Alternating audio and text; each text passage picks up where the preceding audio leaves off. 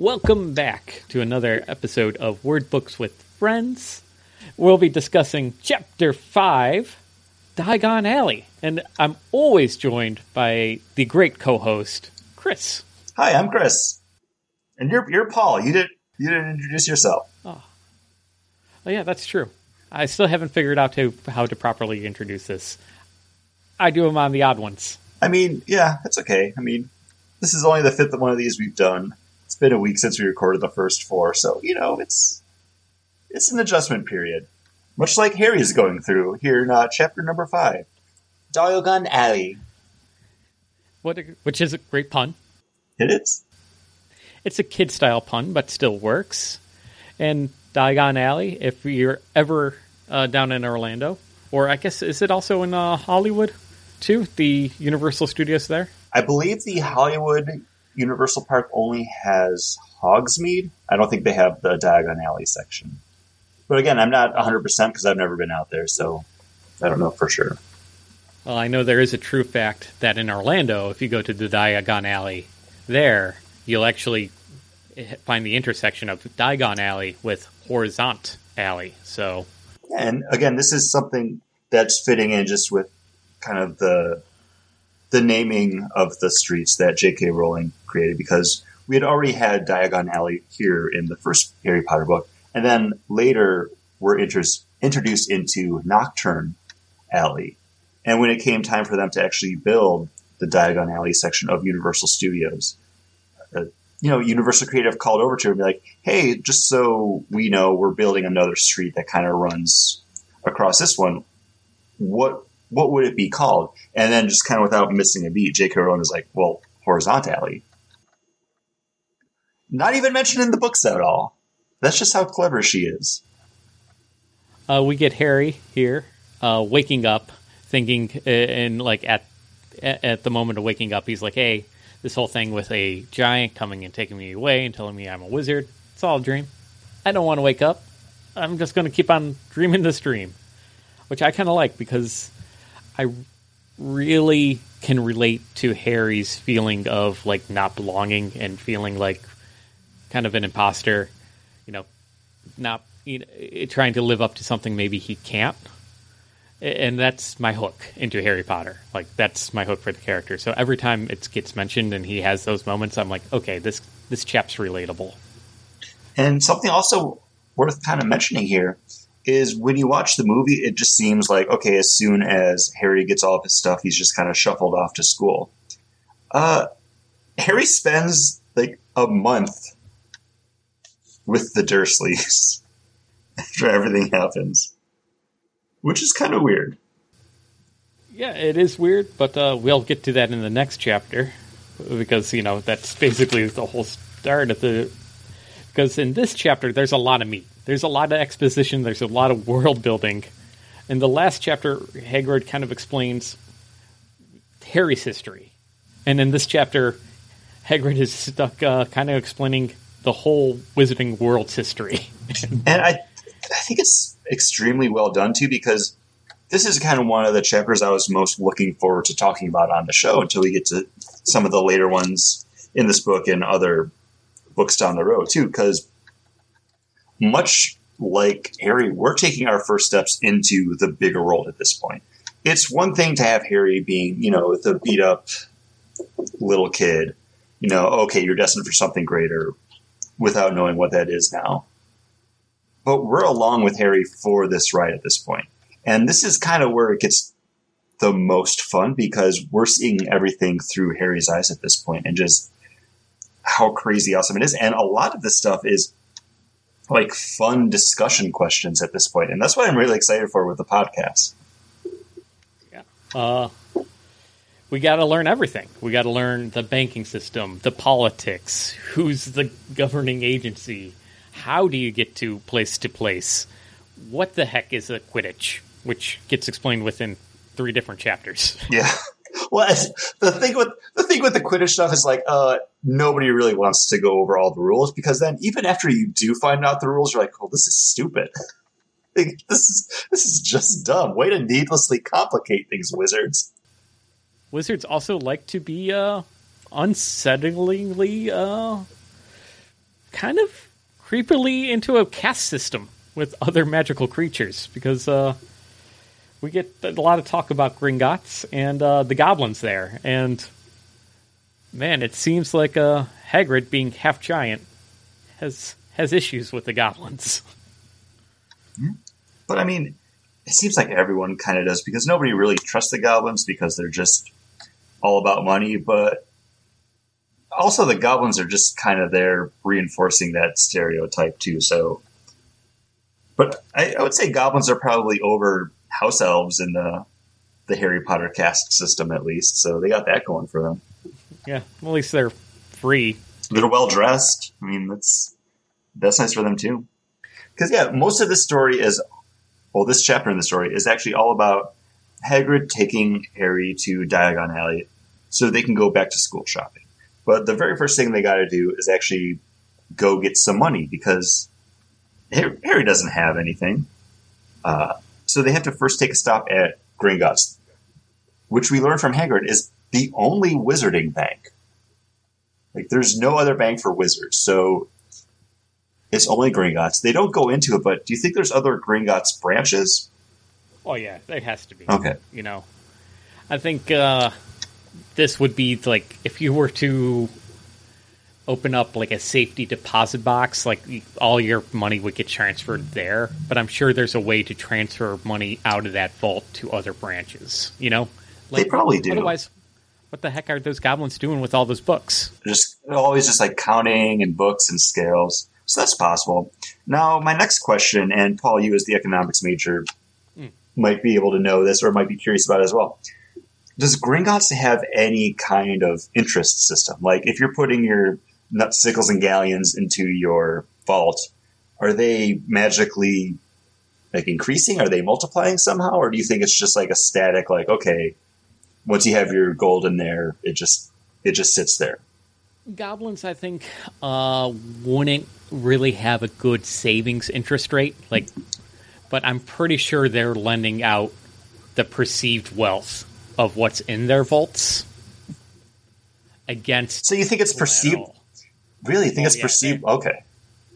I think the reason why they keep everything a mystery of how much and what is actually in the vaults and how many vaults there actually are a secret, because then they can say, no, we got that money that we can lend you for a fee, you know. And maybe they don't do, because it seems like, hey, J.K. Rowling would do something a little bit more weird, you know, a little bit more older than just an interest rate.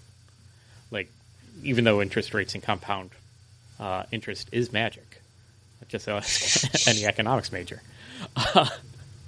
I think they would just do like usury fees, stuff like that, like older style lending, more so than just percentage rates. So that's what I'm thinking, and I don't think anybody really understands how much money's actually down there and how much wealth they actually have. And I think goblins use that to their advantage. That would make sense. I mean, just because, you know, going into fairy tale and fantasy tropes now, goblins are notoriously greedy. They hoard things. And then also we get mentioned there might be dragons down there. And just when they actually go down into the mines, I kind of imagine those mines and caves. A mine! Yeah. It's playing off of, yeah, exactly. The like old fantasy tropes, like from Lord of the Rings and The Hobbit, like having these mines filled with untold treasures untold, and being guarded by goblins and dragons. It just seems old fantasy to me. Mm-hmm. And I like that. We also learn in this chapter, too, that we do have a governing body for the wizarding world known as the Ministry of Magic, which the main function of the Ministry of Magic is pretty much just to keep the wizarding world a secret from muggles. And when asked about this, Harry says, why? And Hagrid says, and I quote, why? Blimey, Harry. Everyone be wanting magic solutions to their problems. Nah, we're best left alone. And this just kind of hit something in me that's wizards are like ultimately lazy, though.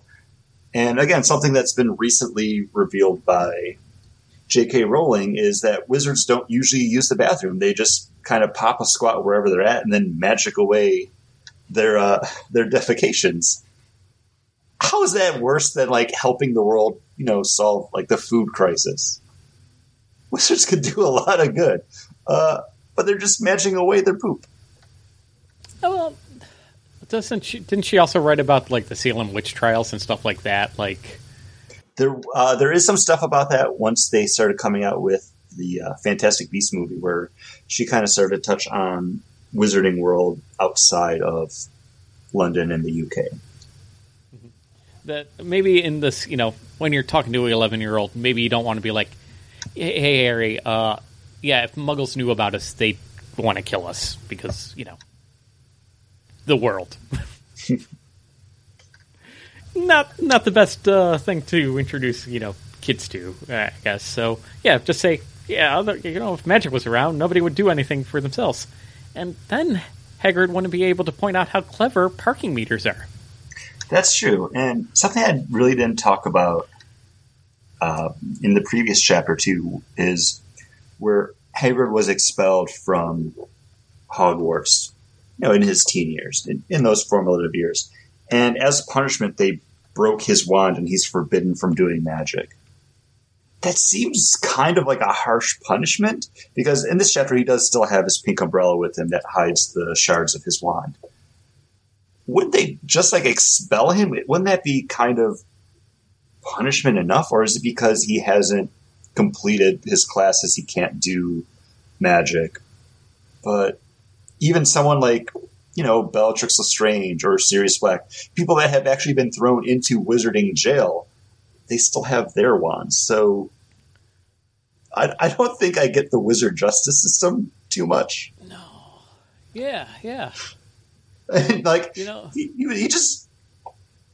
He did something bad in school. Yes. I mean, we can agree on that. Not as terrible as everyone assumed it was. We'll talk about this more later in this book itself, but it's a really harsh punishment. It is. If you fail out of Hogwarts, do you get your... No, because... Well, because technically, Harry's kicked out of school, too. Yeah, and Newt Scamander never finishes. He gets expelled, but his wand didn't get snapped. Yeah, the snapping of the wand. I think this goes back into what you were saying before with the caste system, where it's because he's half giant. Probably. Probably didn't trust him. That's terrible. But yeah, so there's some talk about Gringotts, some talk of the Ministry, and then we get the first real thing that kind of gets me excited for this chapter. Harry's shopping list. Oh. Which I do have in front of me right here. So the official Hogwarts School of Witchcraft and Wizardry shopping list.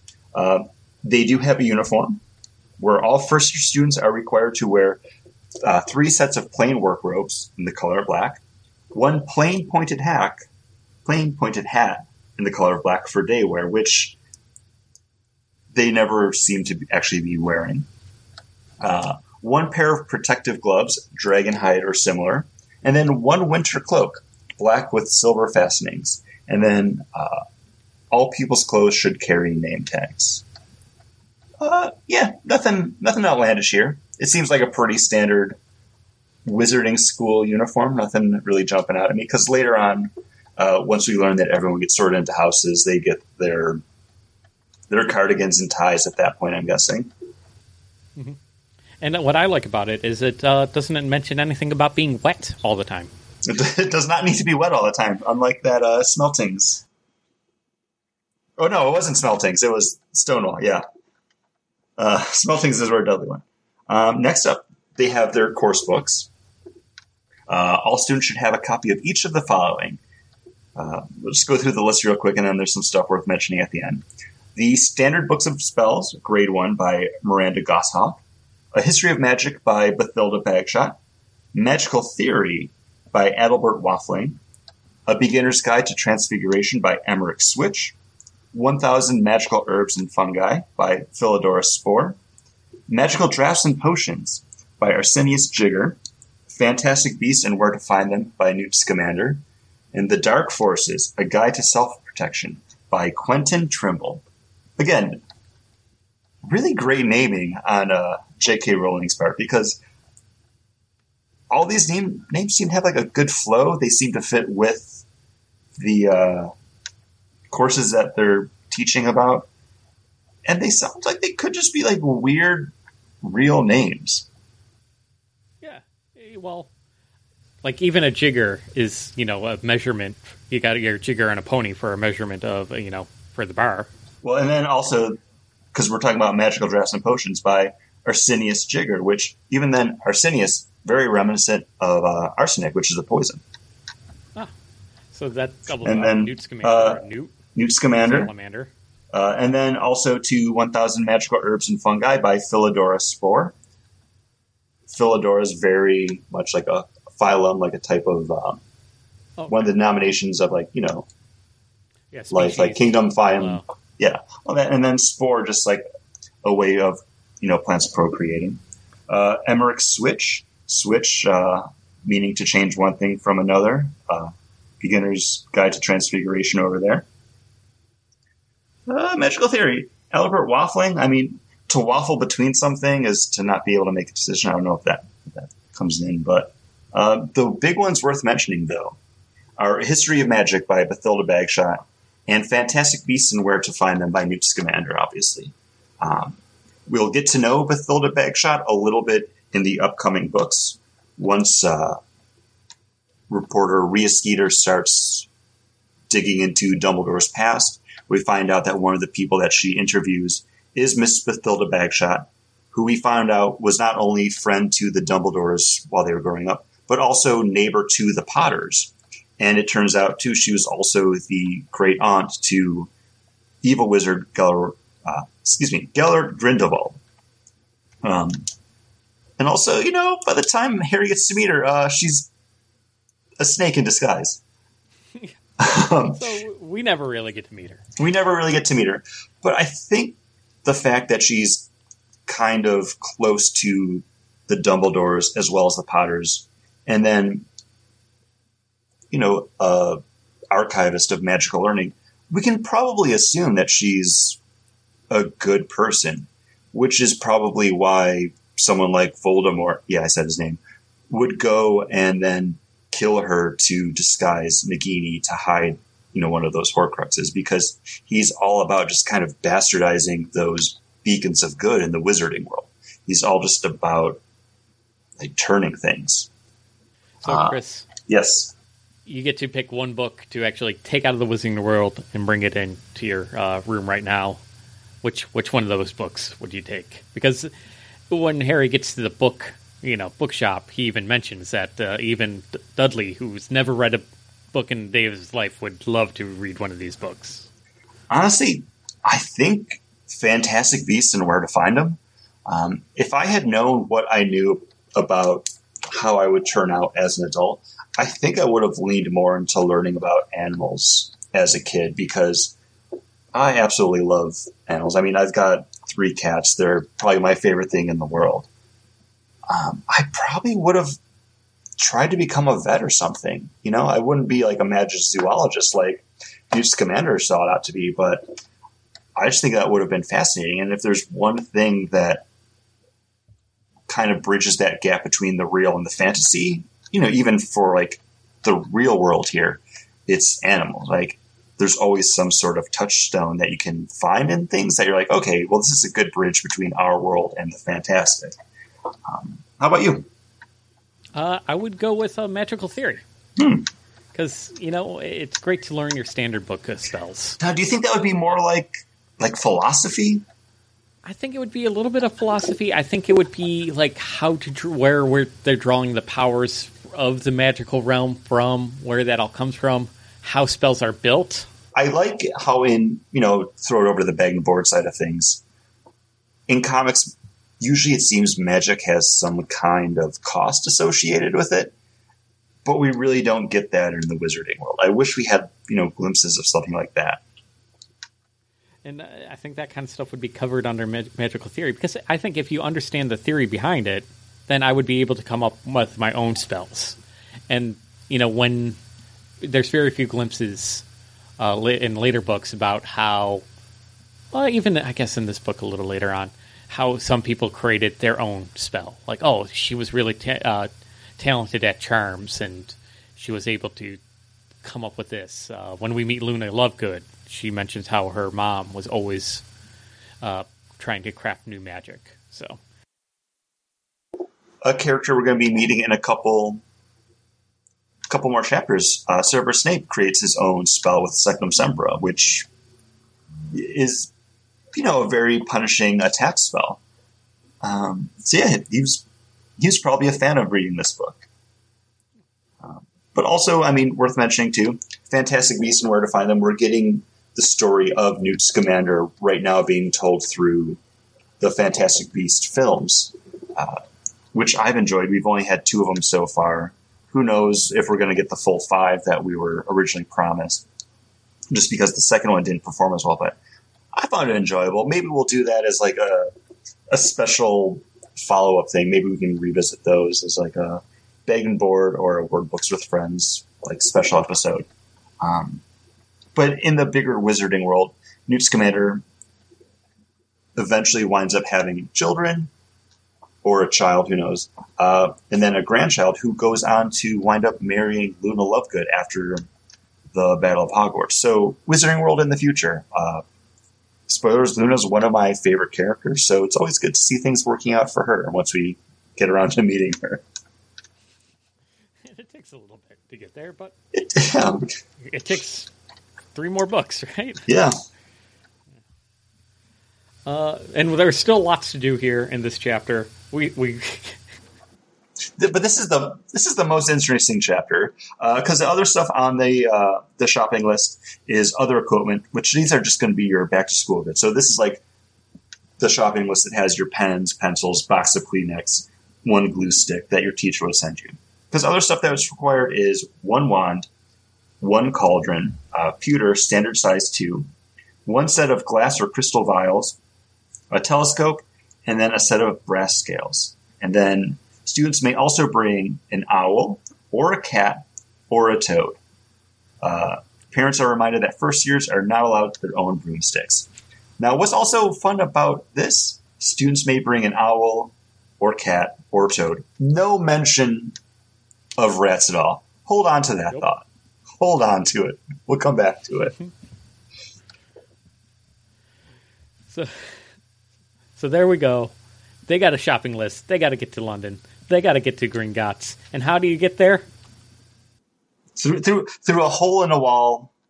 Sorry, hold on. Hole in the wall tavern. My bad. Which eventually has a hole in the wall. See, clever. And the Leaky Cauldron. Man, what a dive bar regulars only kind of place. Yeah, none of the pictures that we see of this place painted in the book here make it sound like it's anything great. It doesn't sound like it would be the entrance to this fantastic world, but also that could kind of be part of the enchantment on the place. Like, it's not supposed to draw attention to itself. Yeah, even in the book, they mentioned that until Hagrid pointed out the sign, Harry had a feel that only he and Hagrid could see it. Like, that he didn't catch it at all at first. But it is mentioned that it's sandwiched between a record store and a bookshop. And for those Wizarding World fans that have actually gone down to the Wizarding World of Harry Potter here in Orlando, as you're walking past the entrance to Diagon Alley, you have King's Cross Station there, which will transport you back and forth between the parks. But then you also do have a bookstore and a record shop there.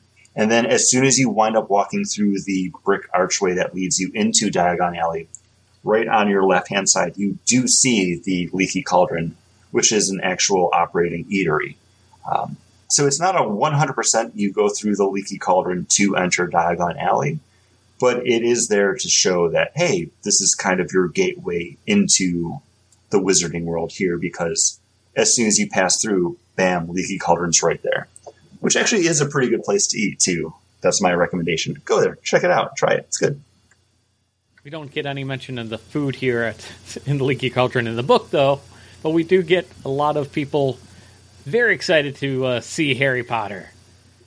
Tom, the bartender, calls right out to Hagrid. Hey, get you the regular? And Hagrid's like, nope, Tom, I'm on Hogwarts business. And everybody stops dead in their tracks, and they all recognize who's with Hagrid. And again, just to go back to previous episodes, everyone already seems to know who Harry is. And then even in a couple pages from now, we get Ron mentioning like, can I see the scar? Like, so much of who Harry is already known to the wizarding world. Even a couple paragraphs down from this, we get Daedalus Diggle, introducing himself to Harry. So they're meeting officially for the first time. And then Daedalus reveals to Harry that he's seen him once before and said hi to him, and Harry recognizes him, which is Diggle's like, oh my gosh, Harry knows me. Hey guys, this is cool. How does everyone know who Harry is? And at this point, too, one of my big questions is if all these people are recognizing Harry just out and about on the streets, in suburbs of London, how did nobody come up and be like, oh, you're Harry Potter. Your parents beat the Dark Lord. Wow, nice to meet you.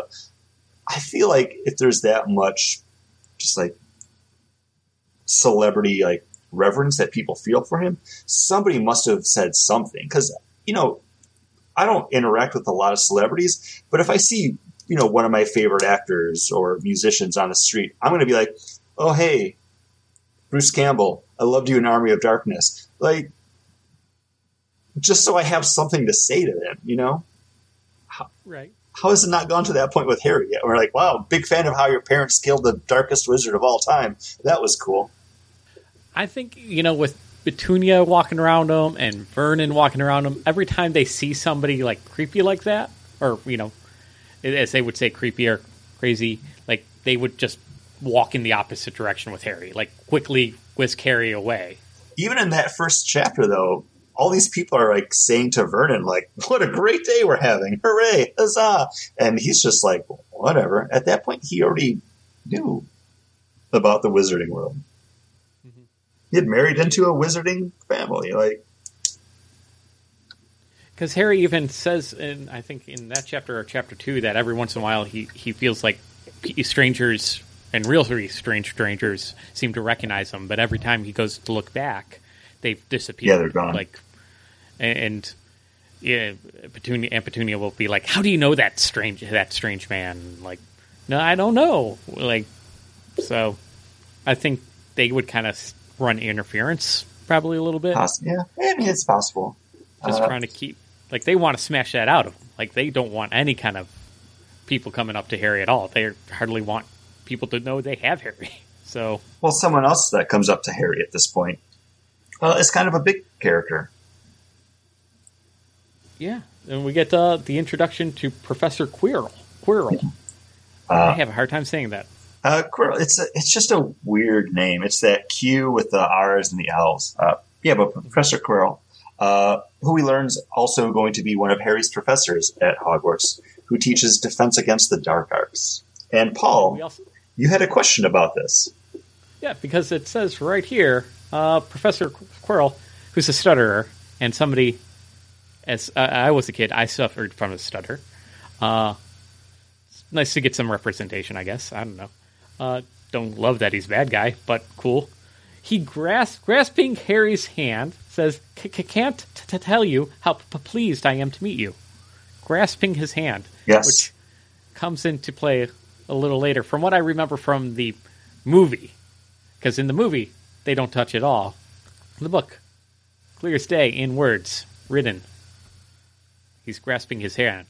So I'm wondering, has he not gotten the Voldemort underneath his turban yet? Yep, so that's actually what winds up happening. So at this point in the story, Professor Quirrell has already met Voldemort and is kind of already working for him. And what Quirrell's main job actually is going to be is to rob Gringotts vault number 713 of something that Voldemort wants. But at this point, Voldemort hasn't actually taken control and bonded himself with Quirrell.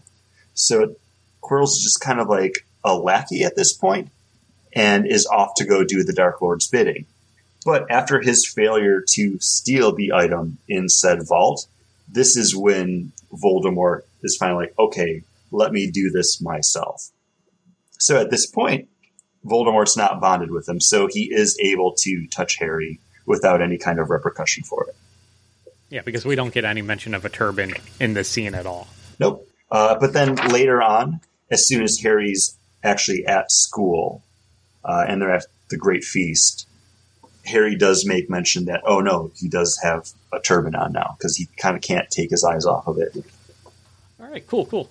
Good breakdown, because I'm like, wait a second here. We got to get going. We're not even in Diagon. We're not even Diagon Alley yet. Eventually, we wind up getting through there. They tap on the brick wall in the alley. Hole opens up, and then they take their first steps into, the actual wizarding world. This is Harry's first immersion into this, where he sees all kinds of crazy stores. They mentioned the Cauldron Store, the Elop's Owl Emporium, people selling dragon livers at 16 sickles an ounce, which is absolutely crazy. But then down at the end of the street is Gringotts, where they're actually going. And this is Harry's first spotting of a magical creature when he sees his first goblin. And they're about a head shorter than Harry, and Harry, being all of 11, isn't that tall. No, he's not a big kid yet. But as they're entering, we do have a plaque posted outside the bank with words engraved upon it. I'm not going to read it because this is something that we're going to wind up seeing a bunch of throughout the series. And I feel like this is a direct lift from stuff like J.R.R. Tolkien, where we get a lot of rhymes, a lot of verses, a lot of songs. I feel like it's a good way to incorporate, kind of like a whimsical storytelling into the book. I'm really glad they cut it all out of the movies, though. Well, they even cut it out of the Lord of the Rings movies for the most part, a lot of the songs. Well, they cut a lot of it out. They work some of it in, but then in The Hobbit, where they actually wind up having some of the songs, I'm like, oh gosh, I don't need to see dwarves singing about Bilbo Baggins as they're throwing plates around. I think that's a lesson that Peter Jackson could have learned. But also, he had to stretch one book into 3 movies, so I guess it makes sense. But yeah, as they enter, they find out that not only are they there to take up Harry's money, but Hagrid also has his own secret mission from Dumbledore, official Hogwarts business, which involves them stopping by vault number 713, which only has one item in there, just a small parcel. And I think it's worth noting at this point, too, vault number 713, we have 7 as a lucky number, but then also 13 as an unlucky number. So depending on who you are and what you're trying to get out of this vault, it's either going to be a good thing for you or possibly a bad thing. We also learned that if anybody tries to get inside a vault like that, one of the high security vaults, people will be able to get trapped in there, get sucked through the door, and then trapped inside. They check them every 10 years, though. Yeah. Griphook says with a rather nasty grin. So even he enjoys that they're just straight up murdering thieves now. And then, like you said, Griphook. Griphook is kind of one of those touch points that we have for later on in the story, once we get into Harry Potter and the Deathly Hallows, where J.K. Rowling just really does draw everything that has been laid out in the 6 previous books. Again, at this point, he's just a random goblin that's taking them to make their withdrawal. No other kind of motives from that point on. But now we get to some more fun wizarding economics, because we actually wind up learning about wizard currency a little bit more. Oh, yeah. Yeah, we got the exchange rate about what a nut is to a sickle to a galleon. Yep. So 29 nuts to a sickle and 17 sickles to a galleon. It's such a weird system. But again, you got to make it kind of whimsical and funny. It has to not make sense because, well, yeah, it makes sense to a wizard, but to Harry and us, no, this is absolutely crazy. It's 100 pennies to $1, and then but 4 quarters to $1. But yeah, that's and 10 dimes to $1 and 20 nickels to $1. So I was gonna save this for once we get to Ollivanders, but I can talk about it now because originally when you would buy these books in hardcover when they first came out, and they had the price stamped on the back side of it, it would tell you how much it was in United States currency, but then it would also tell you what the book would wind up costing you in galleons, sickles, and nuts. And from that, again, this is in the 90s, so who knows how inflation might have occurred and changed things. But at that time, when the books were published, 1 nut was equal to 1 cent. So 1 sickle would be worth 39 cents, and then 1 galleon would be worth $6.64. I got a little Muggle money tip for all your wizards out there. If you want to convert your wizard money into Muggle money, don't do that exchange rate. Just melt down your gold galleons to gold and sell to gold. Yeah. It's a much better exchange rate at that point.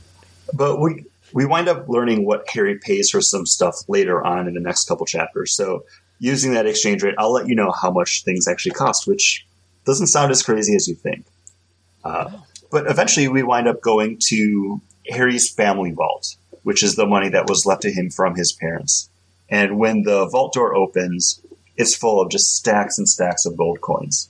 And this was something that made me just be like, well, where did Harry's family get all of this money from?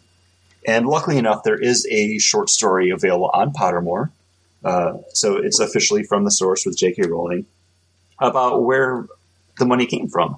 And it turns out insurance fraud. Nope. It actually turns out Harry comes from old money because his father, James Potter, was actually just independently wealthy because the patriarch of the Potter family was actually responsible for the creation of multiple potions that wound up being sold in the wizarding world. The most notable which of being Skelegro, which if you break or lose a bone, Skelegro helps you recover said bone.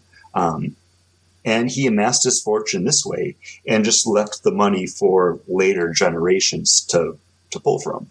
Wow, he's got that old pharmacy money. He's got that old pharmacy money. So basically, James just had this fortune because, his great-great-great-great-great-great-grandfather from the 15th century was kind of a potioner. I don't have his actual name in front of me because I didn't write that down. But his name was like Lyndon the Potterer because, he was kind of like an apothecarist. So he would go everywhere with his pots and pans, and it just got shortened to, the Potter. So it wasn't Johnson & Johnson Potterer. No, so this became his surname. Much like, if you're like a shoemaker, you became Schumacher. So fun fact. That's one of those questions. It's like, well, how did they have all this money?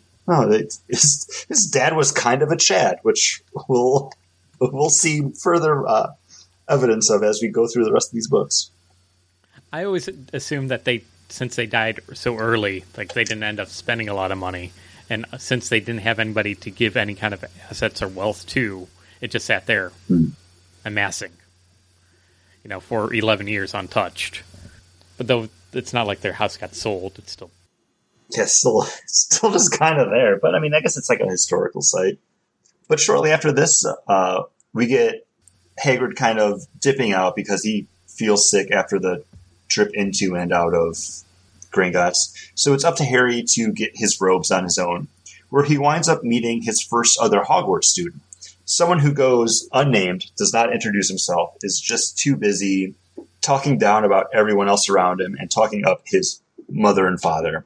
It's clearly Draco Malfoy. And I think it's such a great introduction to this character because he's already just speaking ill of everyone that's not him or his family, that it took me to the point where he disappears. And I'm like, well, I already knew it's Draco right from the get-go because I've read these books, I've seen these movies, but I just think it's so great that at no point does Draco feel the need to be like, hey, I'm Draco Malfoy. It's more about who he knows than who he is. Everybody else is so beneath him. It takes until he hears that Harry Potter's on the train to want to even go and introduce himself to somebody. He's not going to bother introducing himself to a nobody, but he's going to talk. But he'll talk himself up to anybody. But through Draco here, we do get our first couple mentions of other stuff that we're going to learn about more later, like the Hogwarts houses, as well as Quidditch. Yep. And also that magic can whisk away magically poop, but not snobbery. Nope. But shortly after this, Hagrid winds up coming back. He's got some ice cream for them, which is nice. You know, a weird combo, I think. Chocolate and, what was it, raspberry? Chocolate, raspberry, and then, like, crushed nuts. But it sounds good. I mean, but after this, we get kind of the next fun bit, where it's up to Harry to go get his wand. And as we know, the wand chooses the wizard. As we learn pretty soon right here. From Ollivander himself, fine purveyor of wands since 382 BC. Yeah, he's been in the game for a long time. Or I'm assuming it might be a family business, too. Because, I mean, yeah, he seems old and wizened. But I know at that point, too, like, because we think, Dumbledore's over, like, 100-something. So he's probably up there in age, but he's not that old. Does seem old in the movies, though. And even older by the last one. Yeah. Man, what a great introduction to this character who is all about the wands. Every time you mention somebody's name, he's describing the wands that he sold them. Because he says, like, your first wand, but basically that's the wand you're kind of stuck with. Well, not stuck with, but... Until they break it for some innocuous crime. First thing, he recognizes Harry not from the scar, but also by his mother's eyes. Harry having his mother's eyes, which I think, is only the second time we get it mentioned, and we'll get it mentioned a lot more. His mom had a willow tree wand, good for charm work. His dad had a mahogany wand, So, you get willow, which is actually part of the Celtic calendar, and it would actually be my birth month. There is a Celtic tree zodiac, which the wand lore is roughly based off of. Like J.K. Rowling even said that she took a little bit from there, but also like just her love of trees and nature, kind of expanded on it. Because, of course, mahogany's not on the Celtic tree zodiac. And Chris, your birth month would... I have Ivy. If you want to know, like, if you actually wind up going to the Wizarding World to buy a physical wand, they do base it off of this. But if you go on to the official Pottermore website, they take a lot of other stuff into consideration to assign you a different wand that way. So the wand that I physically have, like, right on my shelf over there is an Ivy wand because that's the one that chose me. That's the one that I got. So when you went to Diagon Alley in the Wizarding World, you bought an Ivy because that's what they had lined up for you on the Celtic calendar. Because that's the one that picked me. And then shortly after that is actually when Pottermore wound up launching. I was lucky enough to get into the beta testing for it, which was absolutely crazy because they would do trivia questions that you had to, like, be available, like, when they posted it, and then the questions would drive you to one of the books. They had 7 different waves of invites, one from each book. So each book would have a different trivia question. It was like on page, whatever. The 4th word of this, what's the 3rd letter? And then you have to insert it onto Pottermore to see if you can get into it. Whatever. As soon as we get through that, you're able to do your house sorting test, and then you can actually get your wand. For me, my wand is holly with unicorn hair, 14.5 inches, slightly springy. And Paul, do you have yours available? Yes, I do. It's a sycamore wood with unicorn hair. Twinsies there. Hey. 12 1/4 inch. Hard flexibility. And then also available on Pottermore, if you want to know more about this, they do have the wand lore available, which for Paul, Sycamore is a questing wand, eager for new experience and losing brilliance if engaged in mundane activities.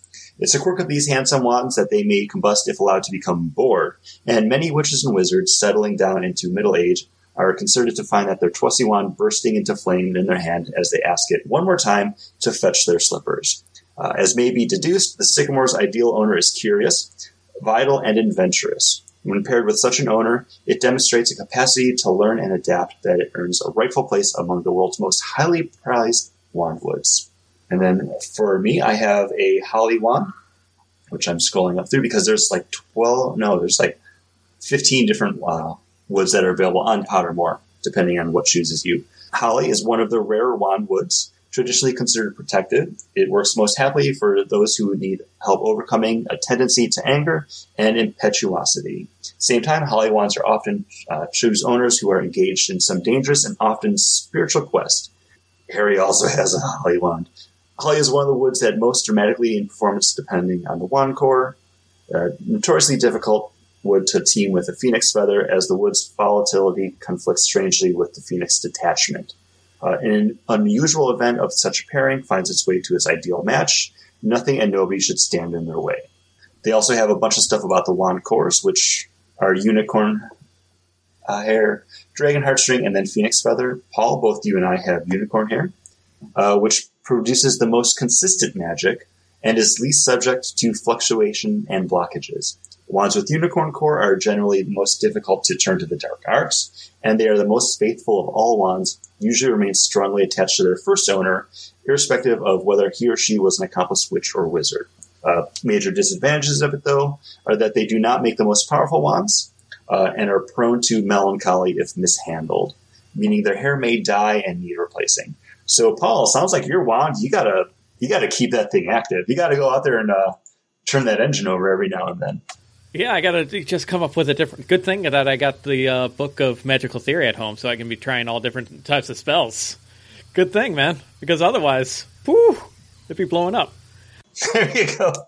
Well, something else that Harry learns too is not only is his wand just kind of an outlier, but the phoenix who supplied the feather for it only gave one other feather for a wand, and it wound up in the hands of he who must not be named. The very person who gave him the scar that's on his forehead, doomed his family, and crushed most of the wizarding world. Big heaviness. Mm-hmm. A lot to unload on someone on their first day. But you know what? Nothing that sitting down and having a hamburger with Hagrid can't fix. Hopefully for the next month. Because here he is again. Harry's doubting himself again as he's trying to eat his hamburger. He's like, man, how am I going to catch up? And, Hagrid's like, don't worry about it. You're a Potter. Which I don't think is that reassuring. Not really. Everybody's at their first year beginning at Hogwarts, same as you there, Harry. Don't you worry. And it's like, I'm a little worried. So something I kind of teased a little bit ago, where we find out that it cost Harry 7 galleons for his wand. Would we wind up doing the math based off of what the conversion between wizard currency to US dollar is at this time? Because, again, it could have changed. In 1991, when Harry would have got his wand, it would have cost him $46.48. Okay. That's not bad at all. I mean, I spent more for my iPhone, which is technically leased through my internet or my cell phone provider. That's not bad for a piece of wizarding equipment that you're going to pretty much use from the day you get it to the day you die. That's $46 isn't bad. But I keep on thinking, just the look of the boxes and everything, and the look of Ollivanders. I'm taking it to a good shoe shop fit and everything. I've spent more on meals I did not like than Harry spent for the wand that would help him go on to defeat the Master of Dark Magic. But hey, you know what? A lot of great stuff coming out of this chapter, and a lot of great stuff coming forward. So continue to read along with us, and we'll catch you next time on the next episode of Word Books with Friends.